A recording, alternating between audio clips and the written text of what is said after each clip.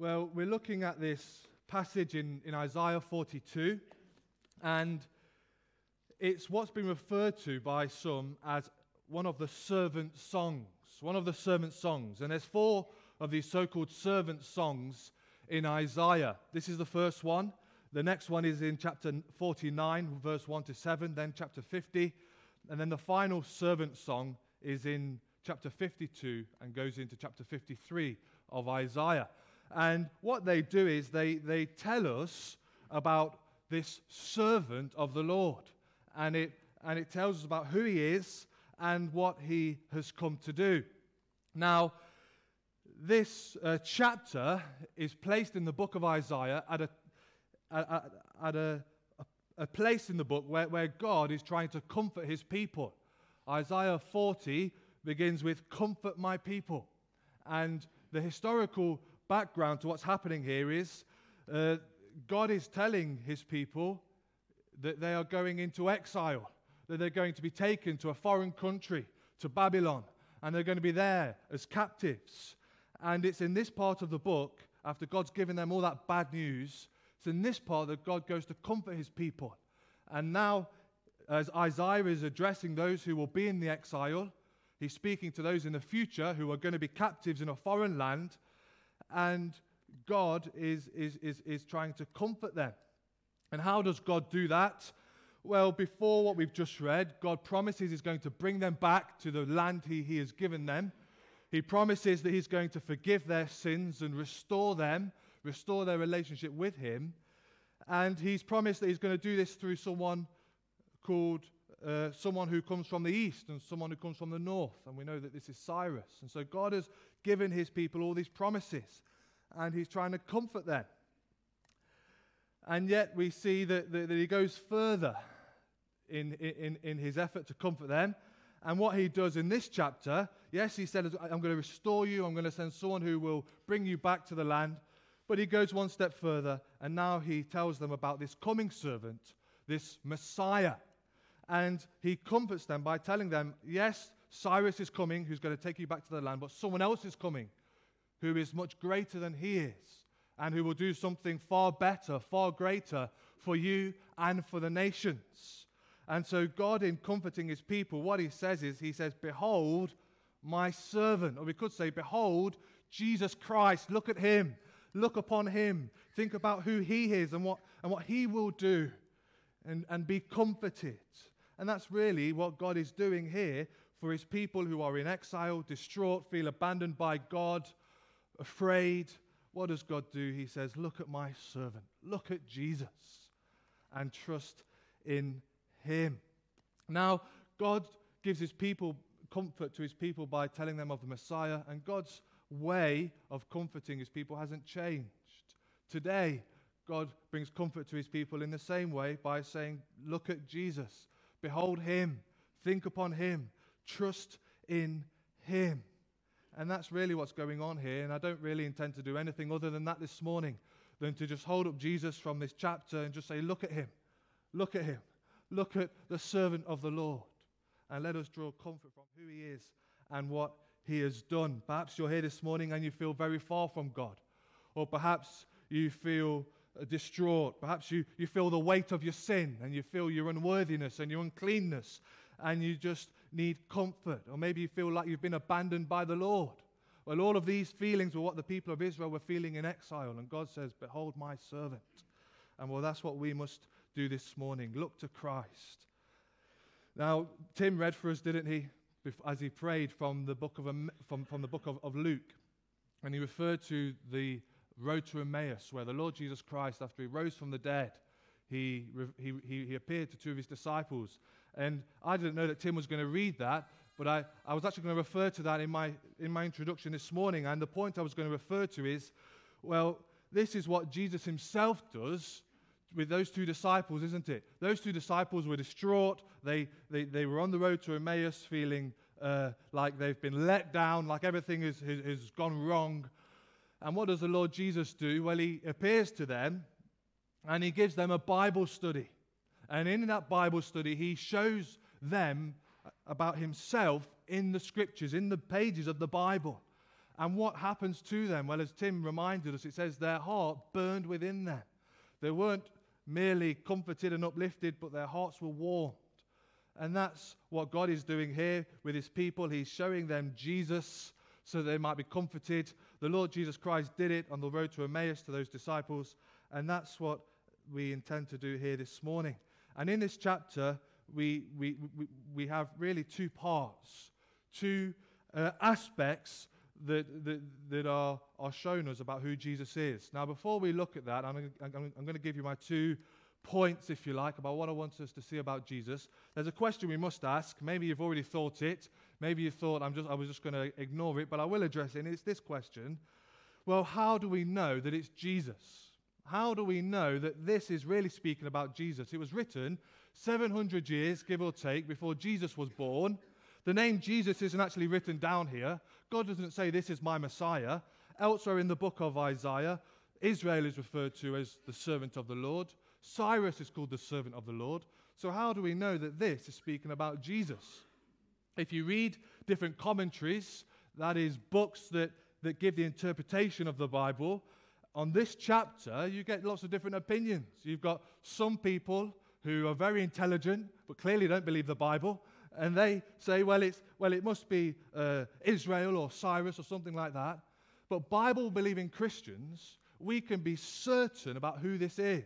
And the reason we can be certain about who this is because the New Testament tells us. And the New Testament in Matthew chapter 12 quotes from this chapter and applies it to Jesus. And so we know, because this is the Word of God, that this is speaking about Jesus, because the New Testament gives us the God-inspired interpretation of the Old. So we don't need to scratch our heads or think, who's it speaking about? God has told us. So we know it's speaking about the Lord Jesus Christ. And so what does it tell us about him? Well, firstly, we see that Jesus is described, that we see his person, we see what he is like, who he is. And then secondly, we see Jesus' commission. We see what he came to do. We see the work of Christ. And there are 2 main points this morning. We see that Jesus is described. We see his person, who he is. And then we see Jesus is commissioned, and we see his work. What was it that he was sent to do? And so firstly then, we see that Jesus is described. We see the person of Christ, who he is. And in this section, we see that the Lord speaks of the servant. He speaks about the servant. And in the next section, we see that he speaks to the servant. But here he speaks about him. And we see 3 main points about the servant, about the Lord Jesus Christ in this first section, which is verse 1 to verse 4. Here in verse 1 to verse 4, the first section, we see 3 main points about him. And the first is that Jesus is the Father's delight. He's the Father's delight. Look with me at verse 1. I'm afraid I've brought the wrong Bible with me today. You might have an NIV with you. I've got the New King James with me, but we'll muddle through. Verse 1 says this: Behold, my servant, whom I uphold, my elect one, in whom my soul delights. In the NIV there it says, here is my servant. In the New King James here it says, behold. And, well, behold is a more literal translation.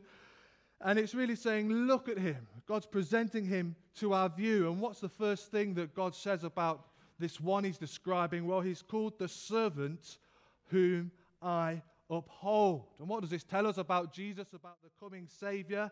Well, he was coming at this time. Well, we learn that he was sent by the Father, and he came to do the Father's will. That's what we learn about him first, isn't it? That he is a servant. He came to fulfill God's plan. He came to serve the Father. Now, this, of course, is speaking about Jesus in his human nature, in his humanity. We know, as we celebrated Christmas, we were reminded, weren't we, that in Jesus, in the one person of Jesus Christ, there are 2 natures. He is truly God and truly man. And he is described as the servant as he is in his human nature, when he became a man in order to bring us back to God. This is speaking about him taking on flesh. Now, we know this is true because of Philippians chapter 2, verse 6 and 7. And this is what it says about Jesus. It says this, it says, who, being in the form of God, did not consider it robbery to be equal with God, but made himself of no reputation, taking the form of a bondservant and coming in the likeness of men. And so God became a man. And here the Father refers to the Lord Jesus Christ as my servant. And the fact is, he really is the only one who could truly ever be called the servant of the Lord, because he served the Lord in perfect obedience. He always did what pleased the Father, and he always had an eye to the Father's glory. He didn't serve his own interests, but he came to glorify the Father. He was the servant of the Father, servant of the Lord. And he had a view for his glory alone. Well, what else do we learn about this coming one? Well, he is the servant whom the Lord upheld. The Lord strengthened him and sustained him.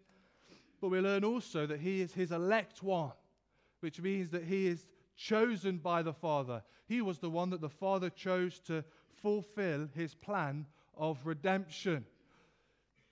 We see in the pages of Scripture that the Bible refers to God giving a people to the Son. We see elsewhere the Bible refers to Jesus Christ being foreordained before the foundation of the world. And so many people, many theologians reading these things in the Bible, they see that there was a plan that was made among the members of the Trinity, among the three persons of the Godhead before the world was created. It's often called the covenant of redemption, where the Father chose a people for himself and he gave them to the Son. And the Son came. He came in order to redeem them and purchase them with his blood. And then the Holy Spirit applies that salvation to them. And all of this was planned before the world was made. And we learn here that in that plan, the Lord Jesus Christ was the chosen one who was going to come and fulfill it, who was going to do what had been planned, who was going to bring redemption. God says, he is my elect one, in whom my soul delights. In 1 Peter 2:4 it says this. It says, coming to him as a living stone, indeed rejected by men, but chosen by God and precious. That's who Jesus is, the one chosen by the Father to bring salvation to men. My elect one, in whom my soul delights. And it's that final phrase, in whom my soul delights, that we've really based this first part on. And here we learn that he is the one who always pleased the Father. He refers to the Lord Jesus Christ as one in whom my soul delights. He delighted in him. In John chapter 4, we read this about Jesus. Jesus says this himself. He says, my food is to do the will of him who sent me and to finish his work. Jesus had one priority, and that was to please the Father. And the Father said, he is one in whom my soul delights. He pleased him. He loved him with a greater love than we can imagine. In Matthew chapter 3, verse 17, God says this at the baptism of Jesus. He says, this is my beloved Son, in whom I am well pleased. And just as a side note, before we look at what's said next, it should be encouraging to us as Christians, those of us who trust in Jesus as our Savior, to know that he is well-pleasing to the Father. And the reason is this. Because if you believe in Jesus, the Bible tells us we've been justified. That means the righteousness of Jesus is counted as ours. And God accepts us on the behalf of Christ. And so if God is well-pleased with him, then we can have confidence to come to the Father in the name of Jesus Christ, knowing that we stand trusting in his righteousness and his merit and what he has done in his perfections. We don't come to God in ourselves. We come to him in Christ. And how wonderful it is to know that he is the one in whom the Father delights. And so we can come boldly before the throne of grace, can't we? Because we come in the name of Jesus. And well, the Father loves the Son. And what else does he say about him? Well, he says, I've put my Spirit upon him. And this is reminding us about what happened at the baptism of Jesus, where the Spirit came down in the likeness of a dove and lighted upon Jesus, as it says in the AV, and rested on him. And this reminds us that Jesus, in his humanity, was empowered by God the Spirit to fulfill what was planned. He was God's anointed, God's prophet, priest, and king. And so that's what we see firstly about this servant, this one who was coming, that he was the Father's delight. What else do we see? Well, now we see something about his character. and about how he would treat people. This one who was so exalted, as we've just seen, so wonderful, so amazing. Yet he was gentle and lowly. And that's what we see next about this coming servant. He was the Father's delight, but he was also gentle and lowly. Now, in case hearing about Jesus and his greatness, in case you were tempted to say, well, why would he ever be interested in someone like me? Well, now we're told that he is gentle and he is lowly. Now, firstly, we see in verse 2 that it says he will not cry out nor lift his voice nor cause his voice to be heard in the street. Now, this is telling us that he wasn't argumentative. He wasn't like the military Messiah that the Jews wanted. They wanted someone who would come and kick up a fuss. But Jesus wasn't like that. He didn't come to cause an argument. He didn't come to stir up strife. You don't find him arguing with people at the gate. Rather, he came in gentleness. Now, 1 Peter 2 reminds us of this. It says, who, when he was reviled, did not revile in return. When he suffered, he did not threaten, but he committed himself to him who judges righteously. That's how Jesus Christ came, gentle and lowly. But next we see not only that, he didn't argue, he didn't cause trouble, but we see that he actually came to care for the weak. He will care for the weak. And this is what we see in verse 3. It says, a bruised reed he will not break, and a smoking flax he will not quench. Now here we've got two metaphors that really describe people who are weak, people who are downtrodden, people who feel useless and insignificant, people who are overlooked by everybody else. And what we learn is that Jesus Christ will care for them. First we see that it says, a bruised reed he will not break. Now this is referring to those who are weak and bruised. The bruised reed was useless. You couldn't use it for anything. It was broken and thrown to the side. But not so with Jesus. Those who are counted as nothing and useless, Jesus restores them, he heals them, he fixes them, he puts them right. And this is what is being spoken about here, that he comes to restore. Now we see this in the Gospels, don't we? We see it with the woman who had the flow of blood. In the Gospels, in the Gospel of Luke, we read about this woman who had this hemorrhage for years. She was bleeding out. And if you know the Old Testament, it would mean that she was unclean ceremonially. She couldn't come into the temple. She couldn't be where people were. If you touched her, you became unclean as well. She was an outcast. And we learn that one day she broke all the rules and she came to Jesus. She shouldn't have even been there. But she pushed her way through the crowd, defiling everybody that she touched. And then she touched the hem of his garment. And Jesus turns around and he says, who touched me? And she's afraid now because she knows she's done everything wrong. She's broken all the rules. And Jesus, turning around, sees her. And this is what he says. He says, daughter, be of good cheer. Your faith has made you well. Go in peace. A bruised reed he will not break. A smoking flax he will not quench. This is Jesus. This is who he is. God's elect one, chosen by the Father, yes, but gentle and lowly, came to heal and to restore. A smoking flax he will not quench. That's referring about those who have little strength, like a candle that's about to blow out. It's smoking. It's about to snuff out. And Jesus, what does he do? Well, he gives strength. He gives grace. This is referring to those who have got little faith, little strength. Maybe that's you this morning. You feel you've got so small faith. You're holding on by your fingertips. Well, Jesus won't quench you. He won't snuff you out. He will give you grace. He will strengthen you. He will nourish you. He will increase your faith. And that's why Jesus says in Matthew 11, he says, come to me, all you who labor and are heavy laden, and I will give you rest. This is who Jesus is. He will not snuff out a smoking flax, a smoldering wick. But he says, come to me and I will give you rest. Take my yoke upon you and learn from me, for I am gentle and lowly in heart, and you will find rest for your souls. Now we have another example of this in the Gospel of John, don't we? With that woman caught in adultery, an outcast again. She came to draw water in the heat of the day because she knew that nobody else would be there, because nobody's that stupid to draw water from the well when it's boiling hot. But so she went when nobody else was there because she was an outcast. She was ashamed. Everybody knew about her past. She was immoral. She'd had so many husbands. And the man she was now living with wasn't even her husband. And yet, what does Jesus do? Well, he knows all about her. He knew her better than he knew herself. But he picked her out so that she would be the first Samaritan to know that he was the Messiah. A bruised reed he will not break, and a smoking flax, a smouldering wick he will not snuff out. So we see that he's the Father's delight. We see that he's gentle and lowly. What else do we learn about him? Well, we learn in verse 4 that he was determined to bring salvation. He was determined to bring salvation. It says there in verse 4, he will not fail, nor be discouraged.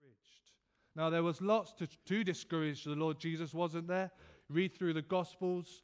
1 minute, everybody loved him. The next minute, they wanted to stone him to death. He was coming into the city. They was crying out, Hosanna in the highest. The next minute, they were shouting, crucify him. Sure, he had lots to discourage him, but he would not fail and he would not be discouraged until he has established justice in the earth, and the coastland shall wait for his law. He was determined to bring salvation to the nations. When it says that he would, here in this translation, it says he will establish justice in the earth. That's referring to God's rule and reign. He would establish God's rule among all nations. In other words, there'll be people in all nations who will submit to God, who will own him as their King and Lord, and will submit to his judgments and his rules, and they will look to Christ for salvation. And then it says the coastlands will wait for his law, for his instruction, for his teaching. And it's interesting that this verse is quoted in Acts chapter 13, and it gives us an interpretation of it. What does it mean when it says that he will establish justice in the earth, or that he will bring his law to the coastlands? What does that mean? Well, in Acts 13:47, it's quoted by the Apostle Paul. It's paraphrased slightly, but it says really that he will bring salvation to all the world, and that's what it's being spoken about. He will rescue people from their sin and from judgment and from hell, from their separation from God, and he will give them eternal life. He will bring salvation. He will save them from their sins, and he will bring them to God, all those who believe in him. And so the Lord says to his people, he says, behold my servant. And the whole point is he's trying to encourage them. He's trying to comfort them. And this is why we have it recorded for us today, so that we can draw comfort from what is written. Maybe you're here this morning and you are weary. Maybe you are like a broken reed. Maybe you feel like a smoldering wick. Well, look at Jesus and come to him. He will not break you. He will fix you. He will heal you. He will restore you. He offers you peace and life and grace and love and restoration. He says he'll forgive your sins and bring you to God. He says, I'll never leave you nor forsake you. Maybe you're here this morning and you feel like that. You feel weary. You feel like you're at the end of your rope. Well, come to him who is gentle and lowly, and look to him for grace and for forgiveness. And cast your burdens upon him, for he cares for you. Maybe you've got little faith this morning and you are like that smoldering wick. You're about to go out and you don't understand it. You don't get it. Why has this happened? Why are these things happening to me? Well, look to Christ. Here is one who endured suffering like we have, who can identify with all you're going through. And he will sustain you. He will strengthen you. Look to him. His shoulders are broad enough to carry all your burdens. Cast them on him. Look to him for grace. Maybe you're here this morning and you know your sin, and you know you're filthy in God's sight, and you know you deserve hell, and you've let him down again. Well, look to Christ. Here is one who always pleased the Father, who is the Father's delight, and he offers you his righteousness. He offers you his forgiveness. Look to him. Behold my servant, the Lord says, and trust in him. Have you done that? Are you doing that? Well, this is what we see about Jesus. He is described. He is the Lord's servant. He is the Father's delight. We've seen him spoken of. Now we see him spoken to. Now we see Jesus is commissioned. He's been described by the Father. Now we see what it is that he came to do. And this is our final part, verses 5 to 9. The Father was speaking to the Son, speaking of the Son, speaking about him. Now he speaks to him. Now the Father addresses the Son, and we see what it is that Jesus came to do. In verse 5 and in verse 8, we see that God, the Lord, tells us some things about himself, and then in the middle of those two verses, we find the Lord Jesus' commission. What is it that he came to do? It's like the Lord bookends the commission of Christ with two declarations about himself. We see that Yahweh is the Almighty Creator in verse 5, and then we see in verse 8 that he is a God who is jealous for his glory. He will not give his glory to idols. And it's in the midst of those two declarations about himself, in the middle of that, that we learn what it was that Jesus Christ has come to do. We see his commission. And what we see firstly in verse 6 is that he was sent by the Lord. It says there in verse 6, I, the Lord, have called you in righteousness. He was sent by the Father. Again, this goes back to what we call the covenant of redemption, that the Father planned to send the Son, and the Son planned to come and redeem sinners. And so he was sent by the Lord. He says, I have called you in righteousness. Not only that, but he was upheld and kept by the Father. He was sustained. We need to understand, although that Jesus Christ was fully God, he was also a true man, and he lived as a man, and he got tired as a man, and he had to sleep in the boat as a man, and he got hungry as a man. And so as a man, he was upheld and kept by the Father. The Father never abandoned him. He always sustained him and strengthened him. We see an account of this, don't we, when Jesus was tempted by the devil in Matthew 4. And then the angels came and ministered unto him. That was the Father upholding the Son as he had taken upon himself a human nature. He was upheld and kept by the Father. So we see he was sent by the Lord. We see next that he comes to save. He comes to save. And what the Lord says to the Lord Jesus Christ here, he says, I will give you as a covenant to the people. In the NIV it says, I will make you to be a covenant for the people. Now what does that mean? Well, it means this, that everything that is needed for you and I to know God for ourselves, all of it was accomplished and fulfilled and done by Jesus. The only way that we can know God for ourselves is if God chooses to enter into a covenant with us. Because of our sin, we have forfeited our right to God. And the only way you and I can know God is if he decides in grace to make a covenant with us, to bring us to himself. And here we learn how he has done that and who he has done that through and it's in Jesus Christ. Jesus has been given as a covenant. In other words, all of the requirements for us to know God, all of the covenant stipulations, if you like, everything that had to be fulfilled before we could know God for ourselves, all of that was done by Jesus. He fulfilled it all. He lived that perfect life which we have never done. He always did what pleased the Father, and then he died on the cross to pay for our sins, that atoning death, that sacrifice that must be made, that payment that must be paid in order for us to be forgiven. He paid it in full. He paid for our sins on the cross. He took that punishment that we deserve. And then he rose from the dead. And it says in Matthew 24 that the new covenant is made in his blood. He says, for this is my blood of the new covenant, which is shed for many for the remission of sins. And so now, by faith in Jesus, we receive all of the blessings, all of the benefits of the new covenant by faith in him. Forgiveness of sins, peace with God, eternal life. And all of this is in Jesus. He's been made as a covenant for us, given for us. And when we're united to him by faith, we're brought into a covenant relationship with God. We know him for ourselves, and it's all based on Jesus. He has been given as a covenant for us.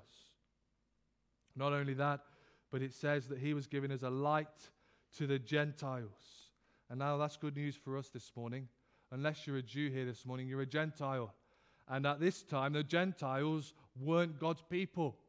If you wanted to become a child of God at this time, you had to become a Jew. You had to be circumcised. You had to join the nation. But God was speaking here of the servant who would come and bring light to the Gentiles, bring salvation to you who are here in England. And this is what Jesus Christ came to do, to bring light, to take away spiritual darkness, and to bring us to God. It says at the end of verse 7 that he would open blind eyes, he would bring prisoners out of prison, and those who sit in darkness from the prison house. He would take us from the spiritual darkness we were in, cut off from God, dead in our sin, on the way to hell, and he would bring us to know God. He would bring light and salvation and forgiveness of sins. Well, this is what Jesus Christ has done. And he's accomplished full redemption for those who trust in him. He's been given as a covenant for the people. And if you trust in Jesus Christ for yourself, you need to know that everything has been done. It is finished. He has fulfilled everything that had to be fulfilled. He's done it all. And what we must do is simply trust in the person and work of Jesus, trust in his blood and righteousness, that he has done enough, and he is enough, and he is sufficient. And so we must trust in him. Look away from our good works, look away from our religious deeds, and look to Christ, the one who has been given as a covenant for us. Have you done that? Are you trusting in him? Is he your covenant head? Is he your Savior?